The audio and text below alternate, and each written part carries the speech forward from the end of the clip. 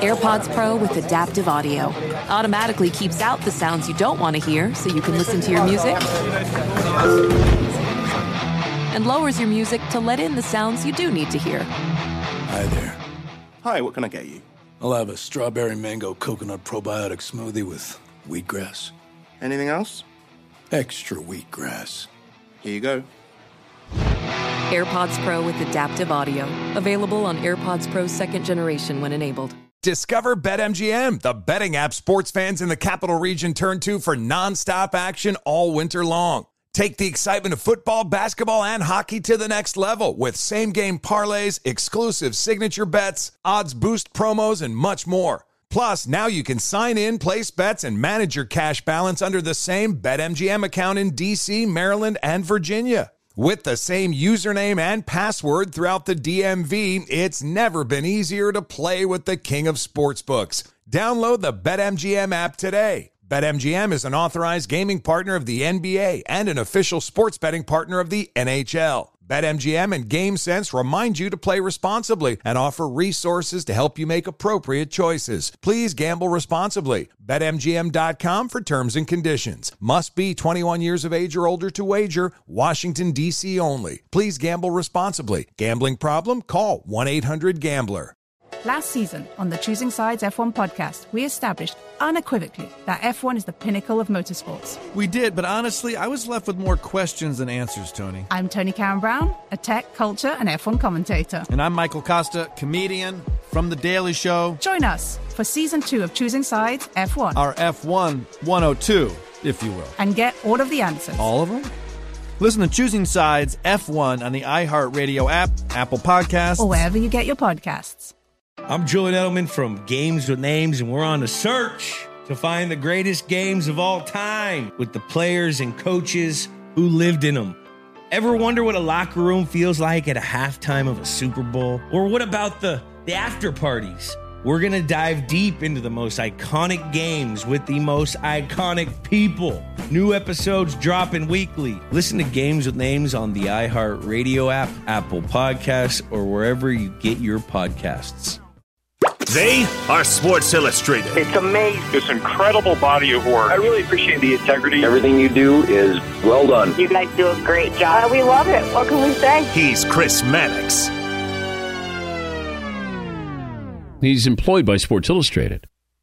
The announcer's got it in for me. There you go. This is the Crossover NBA Podcast. You have a problem with it? Build a team that can beat them. Hosted by the one and only. Oh, thank God. Thank God. Chris Mannix. All right, welcome back to another episode of the Crossover NBA Podcast. Glad you could join me this week because we have a really good show lined up for you. The news of the week is that the NBA is starting a new program that will change the face of the G League and maybe change the face of college basketball. This program creates a select team that will feature some top prospects. These prospects will be paid more significantly than other G League players. It's already luring a player like Jalen Green, who is projected by some to be the top pick in the 2021 draft. To talk about that, I want to bring in Jeremy Woo, the NBA draft analyst over at SI.com. I want to get Jeremy's take on this new program, the impact it's going to have on college basketball. Also, what teams are doing right now to prepare for the draft during this pandemic, and how his big board has been shaken up as a result of the NCAA tournament not taking place. So it's a great conversation with Jeremy Woo. A little bit later on, Eric Musselman, the head coach of the University of Arkansas. Eric has a unique perspective on this new G League program because in addition to being a high-level college coach, Eric is also a former NBA coach, a former NBA G League coach. So I want to get his thoughts on this program, the appeal it's going to have for high-level high school prospects, the impact it's going to have on college basketball, and how college basketball needs to respond to the NBA kind of changing the rules on them once again. So stick around for that. It's a great talk with Eric Musselman. Quick housekeeping note, if you like this podcast, very easy way you can support it. Head over to Apple Podcasts, post a comment, leave a rating. It's simple, it's easy, it's free. It's the best way to make sure that we keep doing this podcast week after week. That's it. All right, on to my conversation with Jeremy Woo. All right, joining me now on the podcast is Jeremy Woo, SI.com NBA writer, NBA draft analyst, whose life, I imagine, has been significantly impacted by what's been going on with the coronavirus. Probably a pretty busy travel time for you, Jeremy. What's going on? Hey, man, it's good to hear your voice. It's been a while.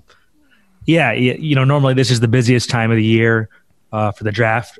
Portsmouth would have been I believe last week or 2 weeks ago. And then, the combine would have been about a month away. So this is kind of the time, where things would have started to ramp up. Obviously, the early entry list will come out soon, but, obviously a big vacancy in my life as far as, not having March, not really being on the road, being in my basement, which, in itself is a break, which is helpful, but definitely a change of pace. It's weird for everyone. The NBA too.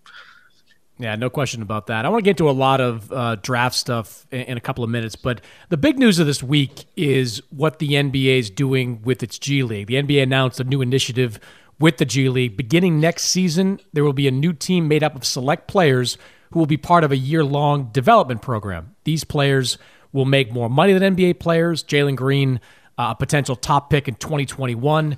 He's going to reportedly earn about $500,000 next season while also having access to a full college scholarship that he can use anytime. I guess give me your overall reaction, Jeremy, to what the NBA is doing here and the impact it could have in the next couple of years. I think objectively it's a pretty good idea. In the the absence of being able to really lift, or make a big change as far as one and done.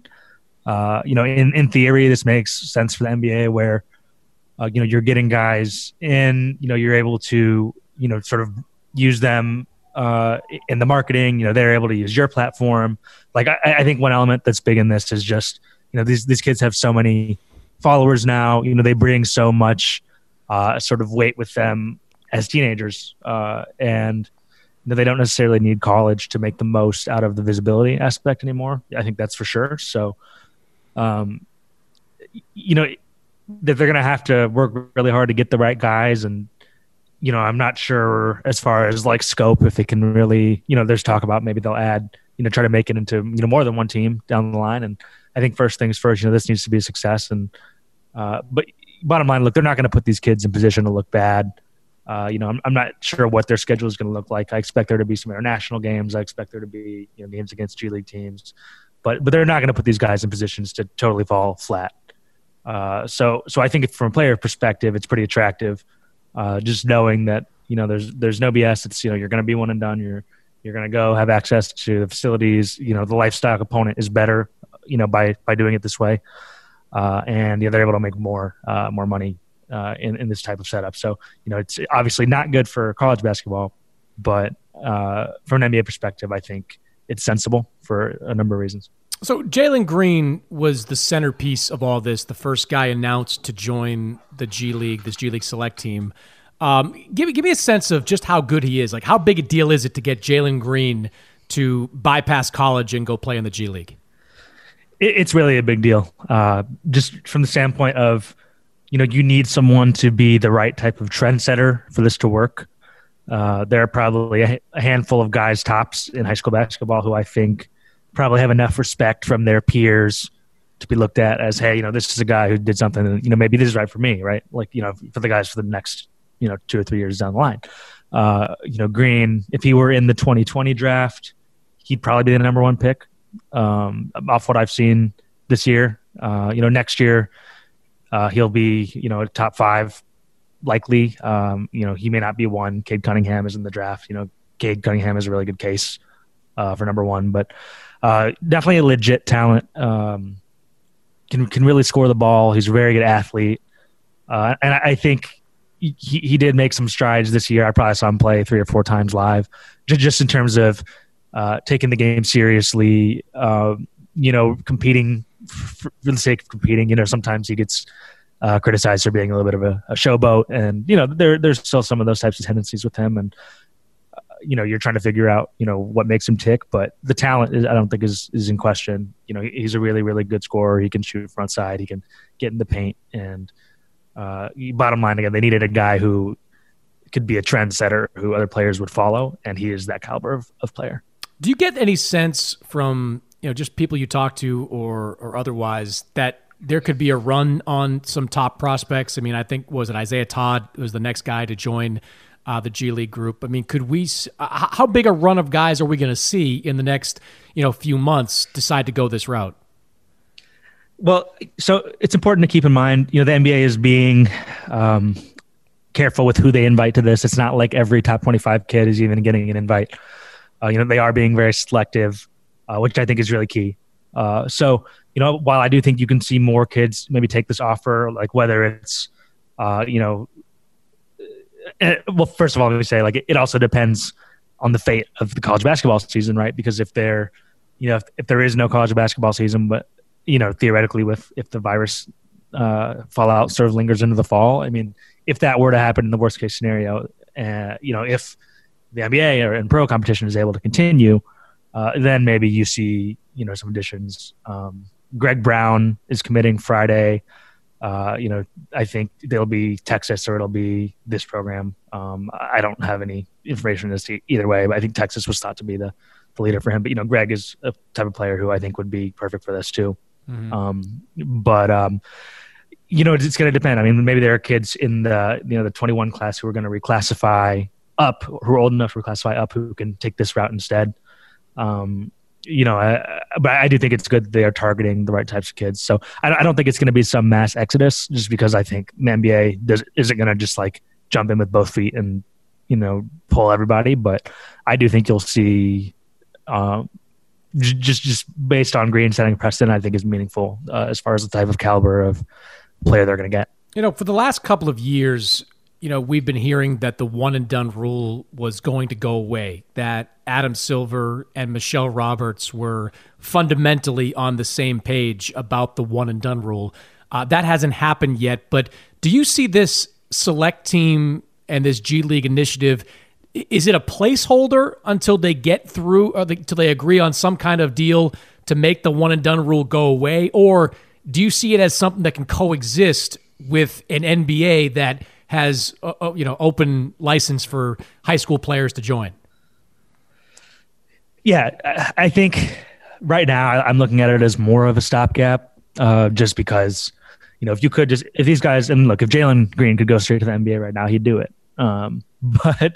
But again, if this is a success, then maybe it gets reframed differently in a couple years. That's hard to say, but I do think, it's an effective, hopefully, sort of intermediary, in the time in between now and however long it takes. I mean, from my understanding of it, I think, Adam Silver had really pushed for it. I don't know that there was enough impetus from teams and players and enough push for it to become an immediate priority. And so, my hunch right now would be, at the absolute latest, I mean, by the time that the next collective bargaining agreement, when that next round of collective bargaining happens, I would guess that this becomes, the one and done thing becomes a major, part of that. And that's probably when I think you could see a change, because I do think it's happening. But, I think in the interim, this is a response to, that push. And I think at least, you're able to pay kids more, and sort of you get the oversight aspect of it.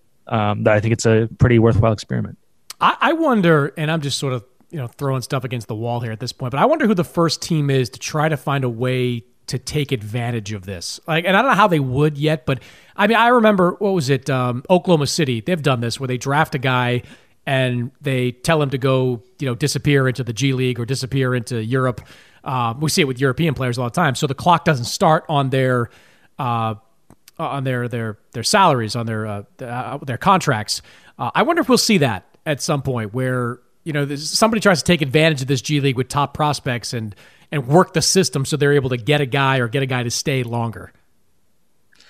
Yeah. If this becomes, I guess right now I'm not sure how this would become a stashable thing, but teams are creative, and you never know. So, I mean, if this becomes a viable thing, maybe you do see, some loophole. I don't know what it would be, but I don't think that's far off from how teams might be thinking. No, I don't think it is at all. I think, smart GMs like Sam Presti or, Daryl Morey, Dennis Lindsay, like these guys are probably, thinking of creative ways to use it right now, having their executives kind of pour through the language there to figure out how they can make it work for them. I wouldn't be surprised next couple of years to see teams try to do that. So you said at the top, like, this is not good for college basketball. I mean, how does college basketball respond to something like this, knowing that, for the next few years, some of their top guys may elect to decommit and go in a different direction? Or do they just kind of operate like, look, we saw this coming anyway. We knew, just like the media knows and fans know, that the one and done rule is going to go away. It's just sort of, it's just an acceleration of all that. Yeah, I guess the counterpoint to, obviously it's bad, but at the same time, these guys are there so briefly anyhow that, some on some level, maybe there is value to, hey, maybe, if you're a top program, you have to recruit differently. You have to look at, hey, who can we develop for 2 or 3 years instead of just taking the one and done talent? Like some of those problems are going to come off the table. The lack of elite talent will probably lead to a little bit less, splashy headlines or whatever, but maybe it does go back more towards the old school way where, you're developing players. You really can keep a group together for 2 or 3 years and kind of reap the benefits. So maybe we do see an actual uptick in the quality of play because of that. Maybe that's my optimistic take, right? I mean, I watched a lot of really bad college basketball games this year, and the turnover doesn't help, and obviously the transfers aren't going to stop. But yeah, I mean, the hope would be for college basketball that it can basically, keep that next tier of kid, and coaches can keep those groups together. There's a little bit less immediate, NBA flight. There's always going to be guys who go, but being able to coach a group together is something that, the top schools have not been under pressure to do, like the Dukes and the Kentuckys, right? I mean, when was the last time they really were able to do that? So I'm curious to see what the fallout is going to be with that. Oh, it can't make the quality of play worse. I mean, with due respect to the coaches and all the college basketball junkies out there, I mean, college basketball stinks. It just does. It's just the quality of play is just awful in most of these games. It's up and down. And it's not even like, I'm not even blaming, coaching staffs and universities. Like, a lot of these guys are just there for that 1 year. And like you said, you can't really develop them into the type of players we used to see in like the 1990s. I mean, it seems like forever ago. I mean, God, Chris Webber went 2 years. Like, Chris Webber would never go 2 years in today's NBA when, that Michigan Fab Five was together. So yeah, maybe it will. I hope it will. I hope it'll make college basketball better. I don't even think, as much as you like to see stars, I don't know how you feel about this, but as much as you like to see stars in college basketball, you root for the laundry, don't you? Like, college basketball, I don't think the tournament takes a hit because Jalen Green might not be a part of it. I still think there's still going to be an immense interest in the NCAA tournament. Maybe the regular season doesn't get as much visibility, but the college basketball regular season wasn't great anyway. But the NCAA tournament, to me, is still going to be just must-see TV regardless of who's playing in it, because as much as you might want to see a Jalen Green play, you're more looking at Duke, Michigan, or Duke, North Carolina, or that Cinderella team like Davidson or Wichita State. I mean, I don't feel like college basketball would be devastated by the loss of 10 prospects per year going pro. Yeah, I think there's to some extent now, if they are able to add, a second or third, team like this, maybe they lose a little bit more off the top. But yeah, I mean, to the point, I agree. Like, the tournament is still going to be the big money maker, and people come to that because of the competition, because of the pageantry. I don't think that's going to change. But yeah, this is kind of already the direction college basketball has been going anyway. Like, there's not a ton of big regular season storylines anymore, really. I mean, we had Zion that year, and we had Trae Young the year before that, and every year there are guys who really kind of do captivate the fans, but at the same time, it's such a tribal. That's the word people like to use with college sports, but it's very tribal, and your teams are. You're gonna root for your teams, and Kentucky fans are gonna root for whoever's playing for Kentucky. Yeah, no question about that. As we kind of look ahead to whenever the draft is going to be held, what has this pandemic done to both NBA teams and prospects who are making their decisions? What's your read on how how the world is kind of ground to a halt has changed the NBA draft process and changed who might be a part of that process? For the top guys, I don't think it makes too much of a difference. Like, a lot of people know they're going in the draft, and the loss of the tournament, probably you lose opportunity. There are guys who always break out. That didn't happen this year. For players who are sort of on the fringes of draftability, it's harder. It's going to be harder to, raise your stock or whatever. But from a team perspective, I think what it does create is sort of an opportunity to be creative, especially in a draft that, everyone seems to think is down. I don't disagree with that. Maybe you see even more, behind the scenes stuff, or, that we don't hear about, but, where teams try to shut guys down early, try to cut deals to, stash a guy somewhere, or, do the type of, creative things here to sort of take advantage of the situation because, these guys aren't working out anywhere. If I'm an agent, I'm like, hey, how can I get my guy to the best situation? And it's much easier to be like, oh, my guy can't talk than it is like, oh, I'm not going to bring him in to work out for you. Right. So if anything, I'm just very curious to see strategically. And, this kind of stuff obviously may never make it out, but, what kind of goes on behind closed doors as far as this draft. Yeah. I mean, I feel for some of the kids that might have used the NCAA tournament as a springboard to a higher draft pick. I mean, because that happens all the time where, a guy you may have seen on the fringes of the NBA draft had a great tournament and all of a sudden he's in the lottery. I mean, they see guys skyrocket all the time. NBA teams, you really shouldn't need the NCAA tournament. You really shouldn't. I mean, you don't even need the combine. Maybe the combine is useful for those kind of fringe first and second round picks that teams tend to stockpile, but you just have so much tape on these guys, right? Like, I mean, most of those guys in the second round, they're juniors and seniors. You should be able to look back at 3 years of tape, phone calls with coaches.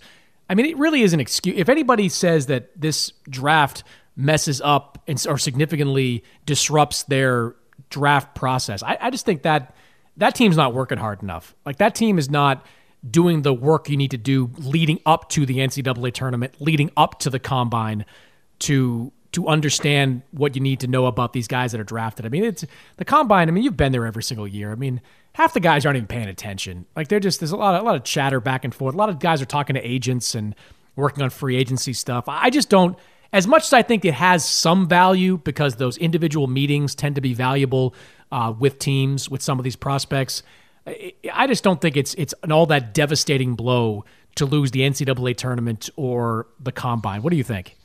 Yeah, that's the point I was going to make with the combine. I mean, the one element of that will be missed strongly is just, the measurements. The top guys don't really measure, but everybody else does. And, for some teams that aren't able to get guys into their building for whatever reason, or would not otherwise, have an easy of a time trying to set up a meeting, having some of those opportunities at the combine is valuable. And that's something that will be a little bit harder to finesse, right? But yeah, I mean, moreover, the 5-on-5 at the combine, it probably shouldn't matter as much as it tends to, right? I mean, but the fact is, I mean, the guys who are making these decisions, the top executives, they are not on the road as much during the season. That's something that I think, sometimes gets lost. It's just like, yeah, these guys are with the team all the time. They're traveling on the road. So they don't have as much of an opportunity to like see these guys in person and do the evals. And so while the staffs on whole can be as prepared as you want, but you still got to, the number one and number two guys got to make that decision. Depending, you know what I mean? So that's where it's valuable. And those guys are going to have to, probably do more work than they want to. But other than that, I mean, combine to me can have as detrimental an impact as it has a positive one too. I mean, I remember measure the measurements. I mean, one of the things I'll never forget is like being around Cody Zeller when Zeller, like, his wingspan was a little bit shorter, and like everyone at the media scrum was asking about his wingspan. Like, will that affect you? Like, guy played in college for a couple of years. Like, his wingspan all of a sudden becomes this outstanding issue. And then look, I remember Rudy Gobert had a terrible combine. Rudy Gobert, who was the best defensive big man in the league, was like viewed as this unathletic kind of slog at the combine. I thought that really cost him some draft selections that year. So I think the combine can do something to do more harm than good in the minds of people that don't see these guys as much. Yeah, a lot of it's noise, and again, like you said, the most prepared teams will be fine. And as far as I know, like talking to people with teams, everyone is just doing the same thing right now. It's just going through film and doing added background, checking back over stuff, and being prepared just because since it's not sure when the draft will be. You're preparing like it's in June just in case. So, how that impacts the thought process and the group think, we'll see. Maybe there's less of it because everyone's sort of, by themselves. So there's no way to entirely know. But it does sort of throw those things that we take for granted kind of into flux. All right, so you've been watching a lot of these guys, both in person before the pandemic hit and on film since then. I want to play a little high or low here because the internet is forever, and we'll remember this discussion when 10 years from now when these guys' careers have been shaped a little bit. But give me the player in this draft, not necessarily the number one overall pick in Anthony Edwards type, but give me the player in this draft that you're most high on and you think is maybe being a little undervalued out there.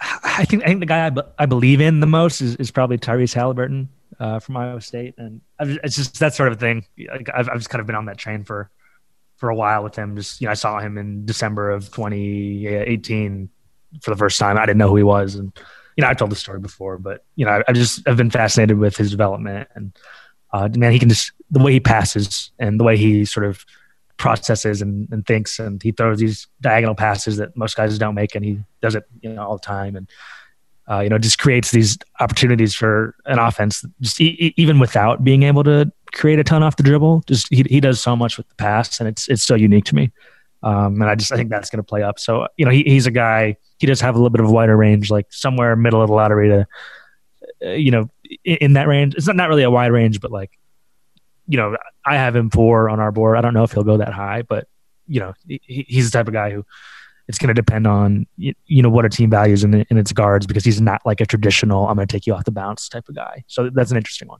All right, give me the flip side of it. Someone you think might be being a little overvalued at this point.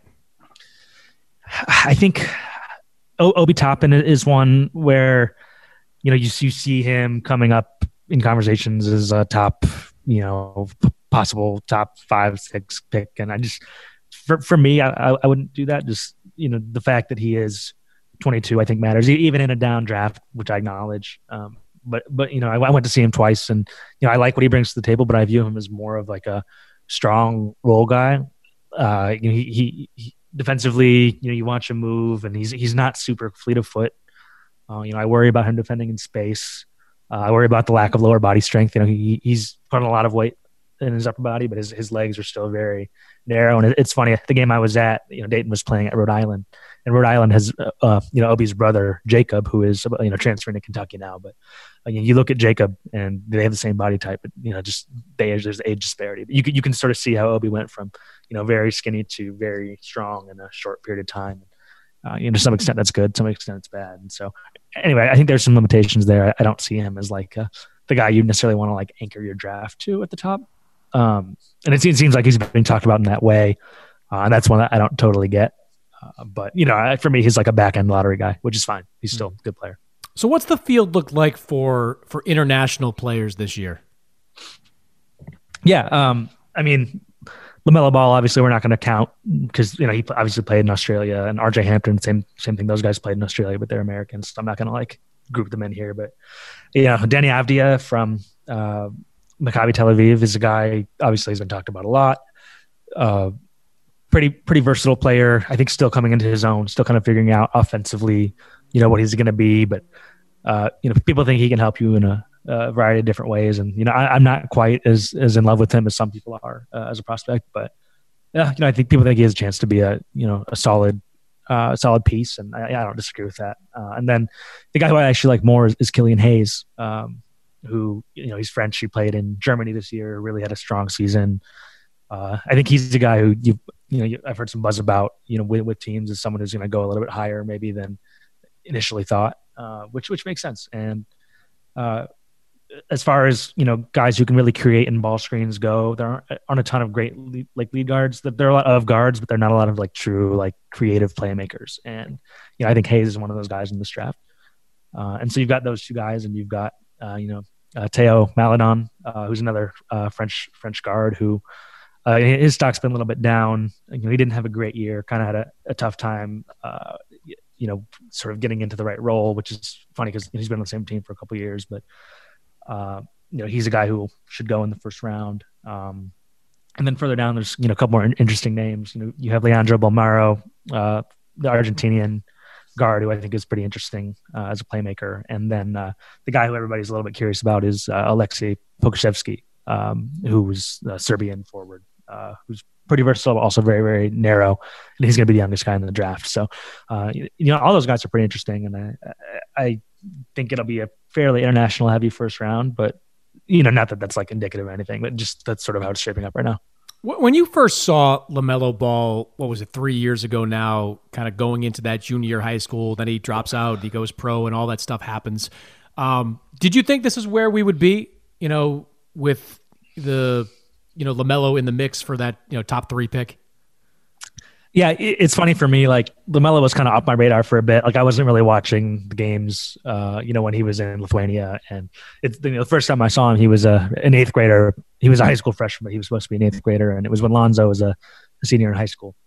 So the 3 balls were on Chino Hills with Onyeka Okongwu, who is also, going to be a lottery pick this year. So it was a pretty loaded team. But it's funny because you see LaMelo then, and he's like a little kid. And then I was in LA over the summer, and I went to the Drew League to watch LaMelo.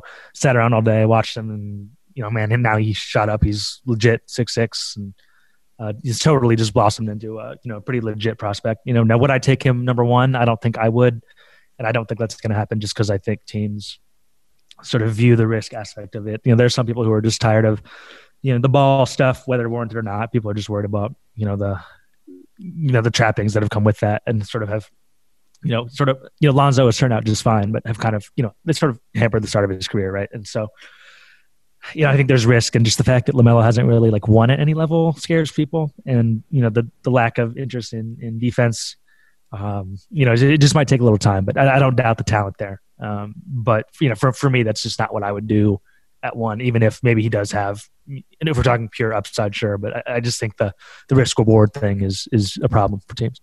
Could you imagine if the Knicks drafted LaMelo and you plant LeVar in New York, and that circus starts up all over again in a bigger, more, wider media market? I mean, I think LaMelo seems like a fine kid. I don't know anything bad about him, but that feels like a recipe for disaster. Like putting, and the Knicks haven't had a good point guard in decades. He'd be ripe for them to grab if they were able to draft him there. But man, I don't know how that plays itself out in New York. Yeah, that's if that happens, I mean, good for the NBA on one hand, right? But people are going to show up to see him. But as far as fit, I don't know if that's from a Knicks perspective, yes, it's a good fit. But at the same time, knowing that they're trying to sort of re-engineer their front office and sort of the perception. They really will have to think long and hard, if they are put in that position in the lottery to draft him. It's is this the right move for us? And, I think, once you get past, as long as they're not picking 1, it probably is. But yeah, it's definitely a plot line everyone is interested in. LaMelo, I think at one point, if correct me if I'm wrong, I think he was at one point tied to CAA. So it's curious to see, how Leon Rose would handle that. Yeah, I think you need Phoenix or Detroit to draft LaMelo to have any kind of normalcy at the beginning of his career, but we'll see. I think he's a pretty interesting guy to watch. Jeremy, appreciate your time, man. You can check all of Jeremy's stuff out on SI.com. He's got his mock drafts up there and draft content all throughout the draft, whenever that may be. Yeah, are you getting any sense about what the draft timeline is? Because I'm not. As far as I know, there's no. Nobody's deciding anything at this point in the NBA office. Pretty much, as Adam Silver said, everything's on the table. Yeah, nothing has been decided. I think the only thing that I feel sort of confident in saying is just I think they're going to keep the order of operations with the offseason intact. So, if the season does pick up, which I'm not sure if it will, but if it does, then they're going to have to move everything back just because it gets too complex. If you're drafting before the season is over, and then, when do you do free agency? The easiest solution is just to keep all those things. It might be more of a squished timeline, but at least keep them in the same order so that people can kind of, it's an accelerated timetable, but at least you know how to prepare for it. I would guess that is what happens, but I would also guess it's August or September, just in case, even if the season doesn't pick up, just to leave a little sliver of time where, hey, even if you can get 2 or 3 weeks where guys can fly around and work out, 1-on-0 solo for safety, whatever. But, hey, say that happens. I think teams will take that versus not having any contact at all. So I would guess that's what happens, but no one really knows for sure. Hey, look, if they wind up forcing the way back in the summertime and the season ends in August, maybe you start experimenting a little bit on the back end too. Let's put the draft after free agency. Let's do free agency and then do the draft and see if that, I know a lot of team executives that want that, Jeremy, like that think there's far more value in the draft after free agency because you have a pretty clear idea of what your needs are after all the dust settles there. I'd love to see them try different things and take advantage of a bad situation. Oh, 100%. Yeah. Like I do think that there's merit to that idea.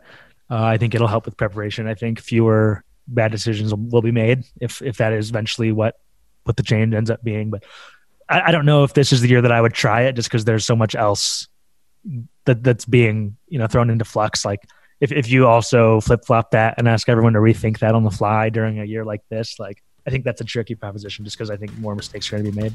Yeah. But I do think down the line that's a good idea. Yeah, we'll see. Jeremy, appreciate it, man. Catch up with you soon. All right, man. Take care.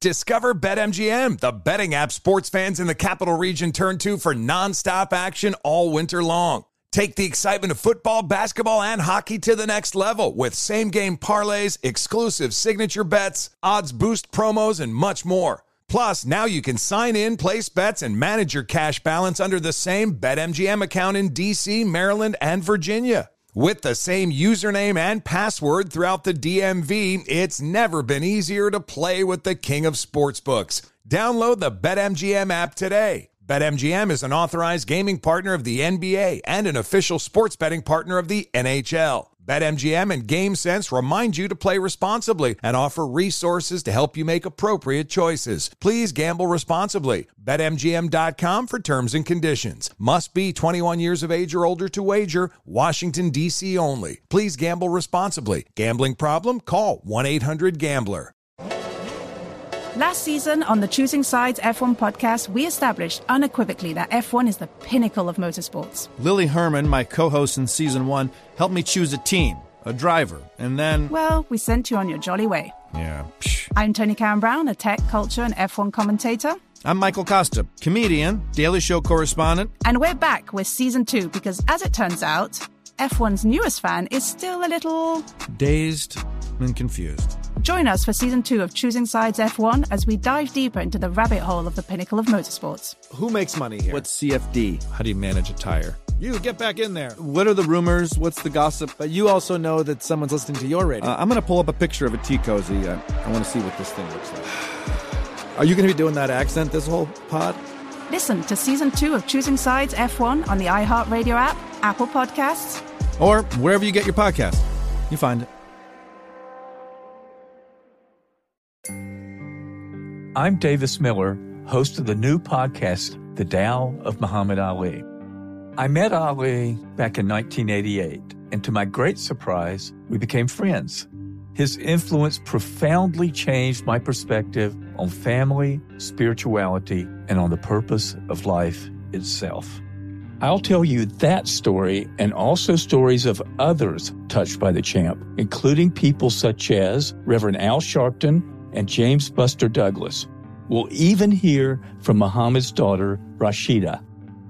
Well, my dad was Peter Pan. Like, he never really grew up. He was very mature when it came down to social issues. He was very in tune. He felt a responsibility to be able to share his connection to millions of people who were in need.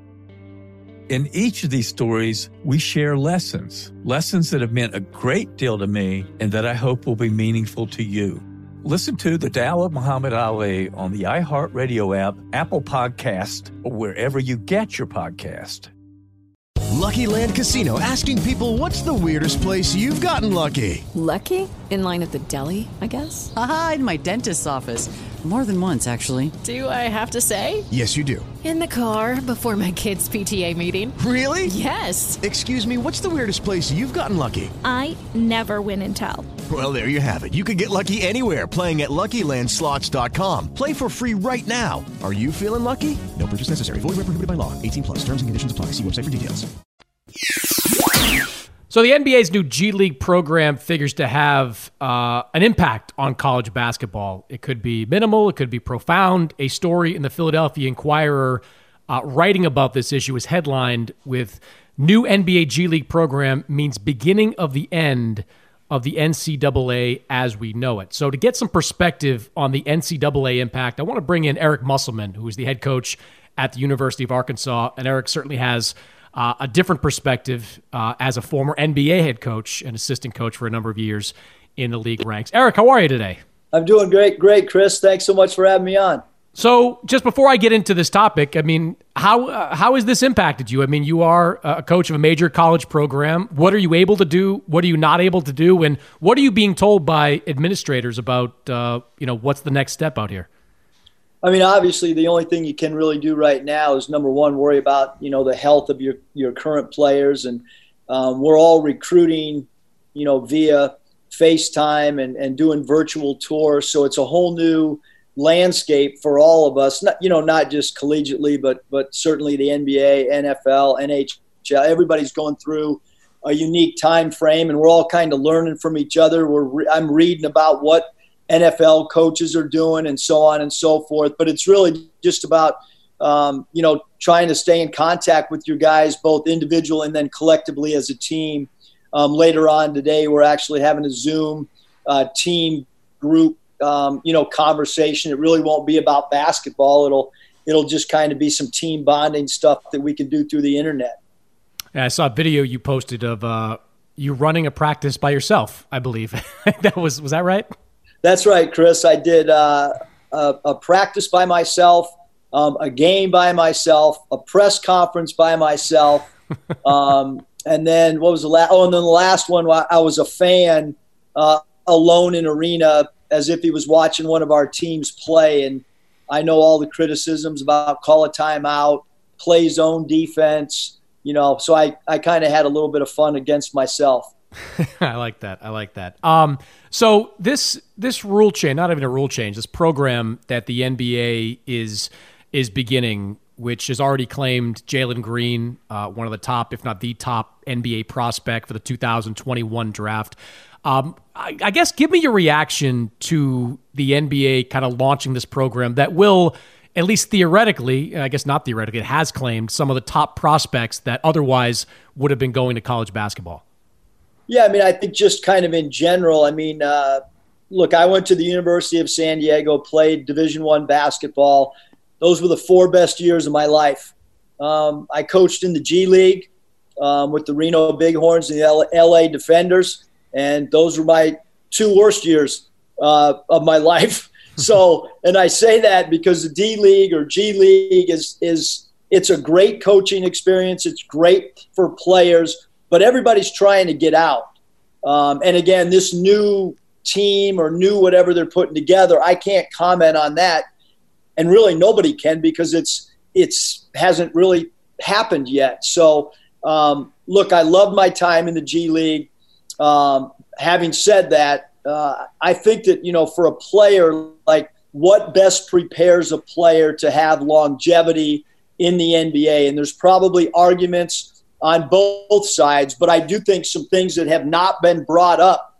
When you play in the G League, you might play in front of 2,000 people or less. I've been a part of games in the G League where you could count under 200 people. So you could theoretically say, for instance, if you play a game at Bud Walton Arena or you play a game in the SEC, at least in our home arena, you're going to play in front of 19,000 people. I think if you play in front of 19,000 people as opposed to 200 people, that pressure is going to prepare you better for the NBA. I think if you have to go into a media room after playing an SEC conference game and your media is 10 to 25 people. We have up to 25 media members after a game at Arkansas, as opposed to the G League where there might not be anybody covering the game. And I mean that, where I've come out of the locker room, there's no media coverage. You get on the bus and you go to your hotel and get ready to take a 6 a.m. flight the next day. So I certainly think media-wise, preparing yourself to deal with the larger contingency of media, college basketball can help you. Certainly there's some things that are advantageous with the G League. I like the fact that they play a 48-minute game, which is what the NBA plays, as opposed to our 40-minute game. There's 4 quarters in the G League, and in college there's 2 halves. So I think what college basketball has to do is I think we've got to all come together and we've got to have rules in our game that are very similar to what the NBA has. I think, college, FIBA, and the NBA is not going to change. We know that. But certainly we need to make some adjustments. I think that especially with what's going on right now, we're going to have to make adjustments so that the college game becomes even more intriguing for a prospect who eventually wants to go to the NBA. But I do think, Chris, what has gotten lost in all of this is only time will tell the non-success stories, because there's going to be some failure stories that happen. And once that starts going on, then there could be a changing of the mentality of this whole situation. Do you have any concerns that this could fundamentally change college basketball? That you're right, we don't know a lot at this point. This is a new program, and we'll see how it all kind of plays out in the coming years. But I mean, could this fundamentally change college basketball if you have, let's say one select team leads to 2, and suddenly you have 3 or 4 teams that are comprised of the top overall talent? I mean, do you view that as a threat to the college game? Well, I can tell you for sure, Chris, there's not going to be 3 or 4 development teams like this, because financially, I mean, I sat in plenty of meetings when the G League was just kind of starting to grow, and there was financial concerns then. Obviously, the league is way, way, way watered down from the time that I was in the league, when there was only, 12, 14 teams, to now, in the 20s. So the talent level is way different. People don't understand that. There's way more 2-way contracts. There used to not be 2-way contracts. And so to me, again, I think just over time, but really, what this is kind of mirroring, so to speak, is what Europe's done for many years, with their soccer club teams and having development teams and having less games, but working on fundamentals and things like that. So, but I don't think that there's going to be enough players where it becomes any type of threat to college basketball. But I do think, again, from a rules standpoint, we need to try to formulate things where they're a little bit more mirroring what the NBA does as far as quarters and possibly even length the game, to be honest with you. Do you think there's any momentum from that, to make the changes that you're talking about with some of the other, college coaches that are out there, sort of the people in power? Not as much as I think there should be. For whatever reason, anytime I've been a part of any NCAA or conference rules stuff, it's change is very little. And again, I just, college women's basketball went to 4 quarters. Having been a part of FIBA, because I've coached in FIBA, coached in the G League when we did experimental stuff with the game, obviously the NBA, I can tell you, there are certain rules that I think are great. Advancing the ball makes the NBA game extremely entertaining, rather than have to take the ball the length of the floor in late game situations. There's a lot more strategic things that go into the game with the way the NBA rules are, especially under 2 minutes and such. For whatever reason, we don't want to adapt, and for whatever reason, there's voices that are giving opinions that haven't coached with the other rules. So I don't know how they truly can say what's better and what's not unless you go with the select few who have done both. I think the FIBA rule of knocking the ball off the rim is one of the great rules, which I don't know why it hasn't been adapted all throughout basketball because it adds to the entertainment value and it takes away some of the referees having to make a judgment call. So, but I do think as players start to think about pro ball at an earlier age that we have to come up with things in our game that make it a little bit more intriguing, and we have to adapt. Just like everything changes over time, your rules are going to have to change to some degree as well. College basketball, and you know this as a guy that, is coached in the NBA, G League, all throughout the professional ranks. College basketball is really beholden to the NBA, right? Like the NBA, these are not college rules that get tossed around. This is the NBA making unilateral decisions, whether it's this G League team or changing the age minimum. Is there, you mentioned some things that college basketball can do that would be helpful. Is there any way for college basketball to become, more independent from the NBA and not be so, beholden to the changes that the league makes? I don't know. That's a great question, Chris. I haven't really given that much thought, but I do think if players are starting to go overseas and not going to college, and it's just a small number. Now there's a couple guys going to the new G League team, and however that plays out, whatever their schedule looks like, whatever the coaching staff looks like, I do think there's some things within our control, like a shorter shot clock would allow more possessions, which you theoretically could say would help develop a player with more possessions, both offensively and defensively. So I think you can only control what you can control. And I do think that the NBA and college basketball partner up a little bit more than maybe what the general public assumes.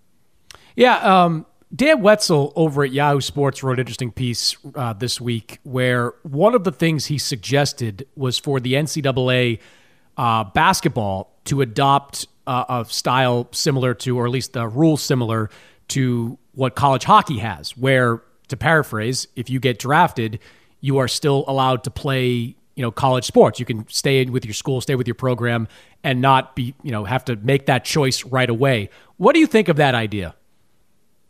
Well, so we've been a part of the last 3 years. A few years ago at Nevada, we had 3 guys test the waters. They all 3 came back.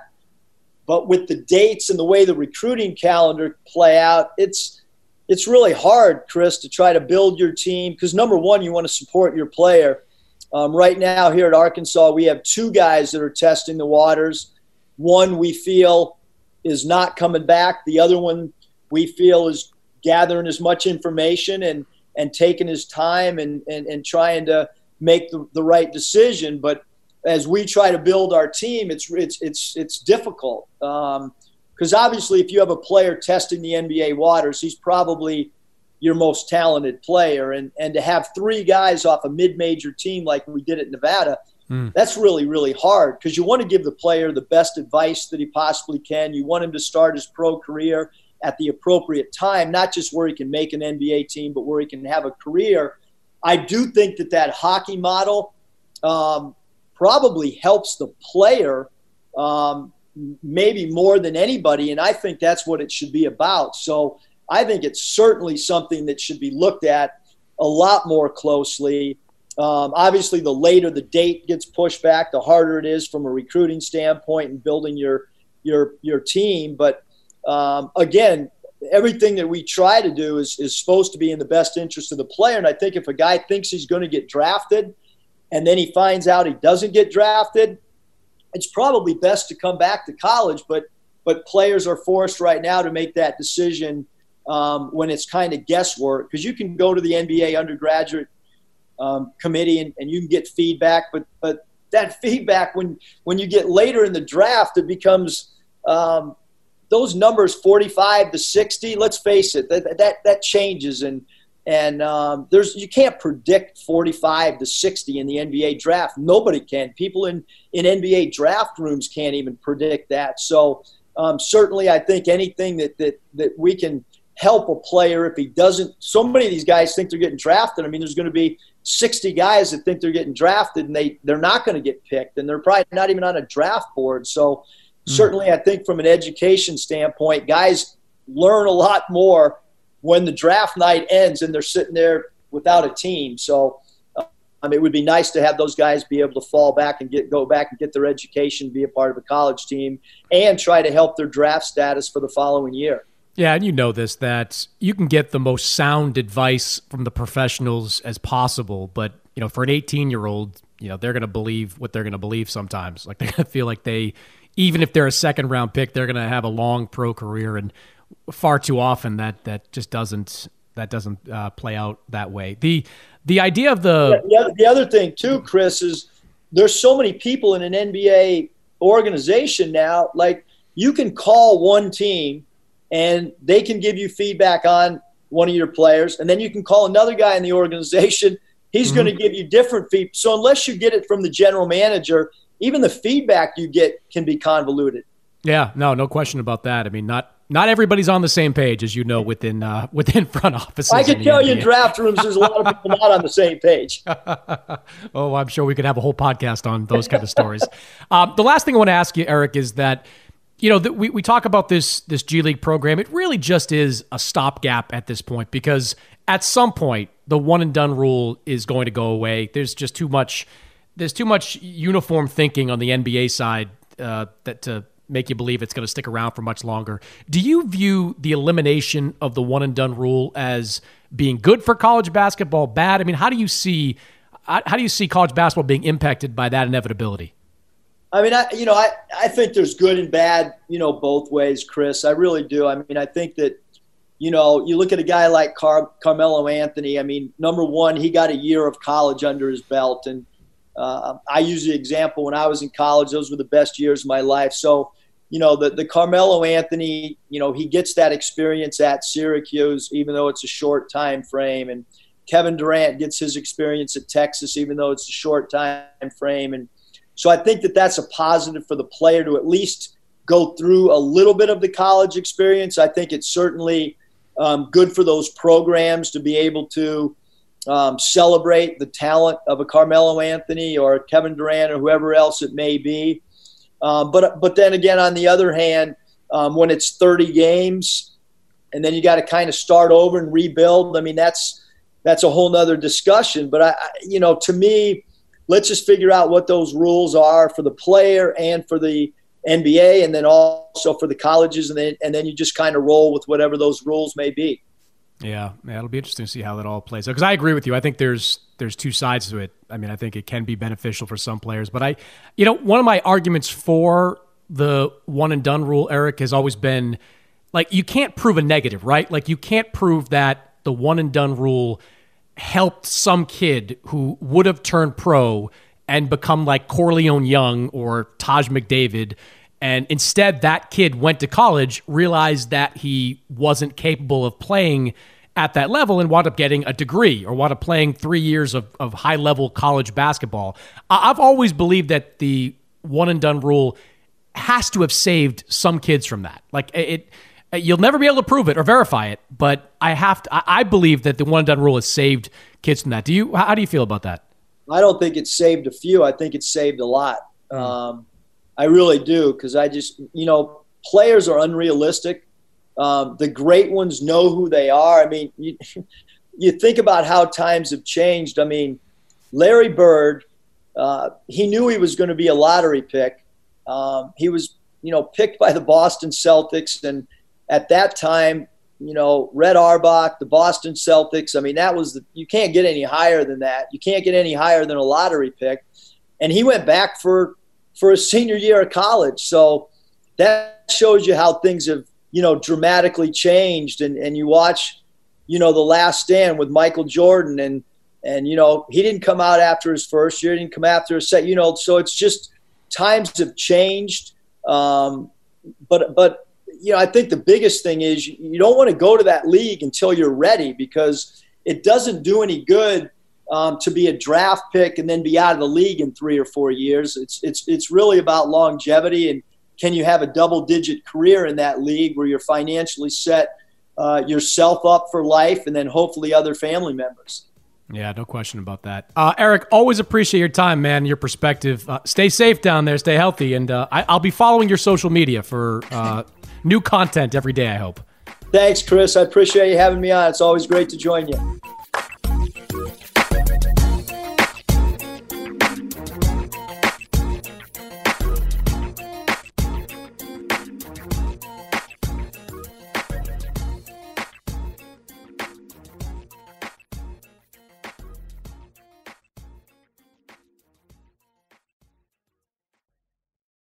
Infiniti presents a new chapter in luxury, the premiere of the all-new 2025 Infiniti QX80, live March 20th from the Edge at Hudson Yards in New York City, featuring a performance by John Batiste. The all-new 2025 Infiniti QX80 is an SUV designed to help every passenger feel just right. Be the first to see it March 20th at 7 p.m. Eastern, only on iHeartRadio's YouTube channel. Save the date at new-QX80.com. Don't miss it. 2025 QX80 coming this summer. Okay, round two. Name something that's not boring. A laundry? Ooh, a book club. Computer solitaire, huh? Ah, oh, sorry, we were looking for Chumba Casino. That's right, ChumbaCasino.com has over 100 casino-style games. Join today and play for free for your chance to redeem some serious prizes. ChumbaCasino.com. No purchase necessary. Void where prohibited by law. 18 plus. Terms and conditions apply. See website for details. Last season on the Choosing Sides F1 podcast, we established unequivocally that F1 is the pinnacle of motorsports. We did, but honestly, I was left with more questions than answers, Tony. I'm Tony Karen Brown, a tech, culture, and F1 commentator. And I'm Michael Costa, comedian from The Daily Show. Join us for Season 2 of Choosing Sides F1. Our F1 102, if you will. And get all of the answers. All of them? Listen to Choosing Sides F1 on the iHeartRadio app, Apple Podcasts, or wherever you get your podcasts. I'm Julian Edelman from Games with Names, and we're on a search to find the greatest games of all time with the players and coaches who lived in them. Ever wonder what a locker room feels like at a halftime of a Super Bowl? Or what about the after parties? We're going to dive deep into the most iconic games with the most iconic people. New episodes dropping weekly. Listen to Games with Names on the iHeartRadio app, Apple Podcasts, or wherever you get your podcasts.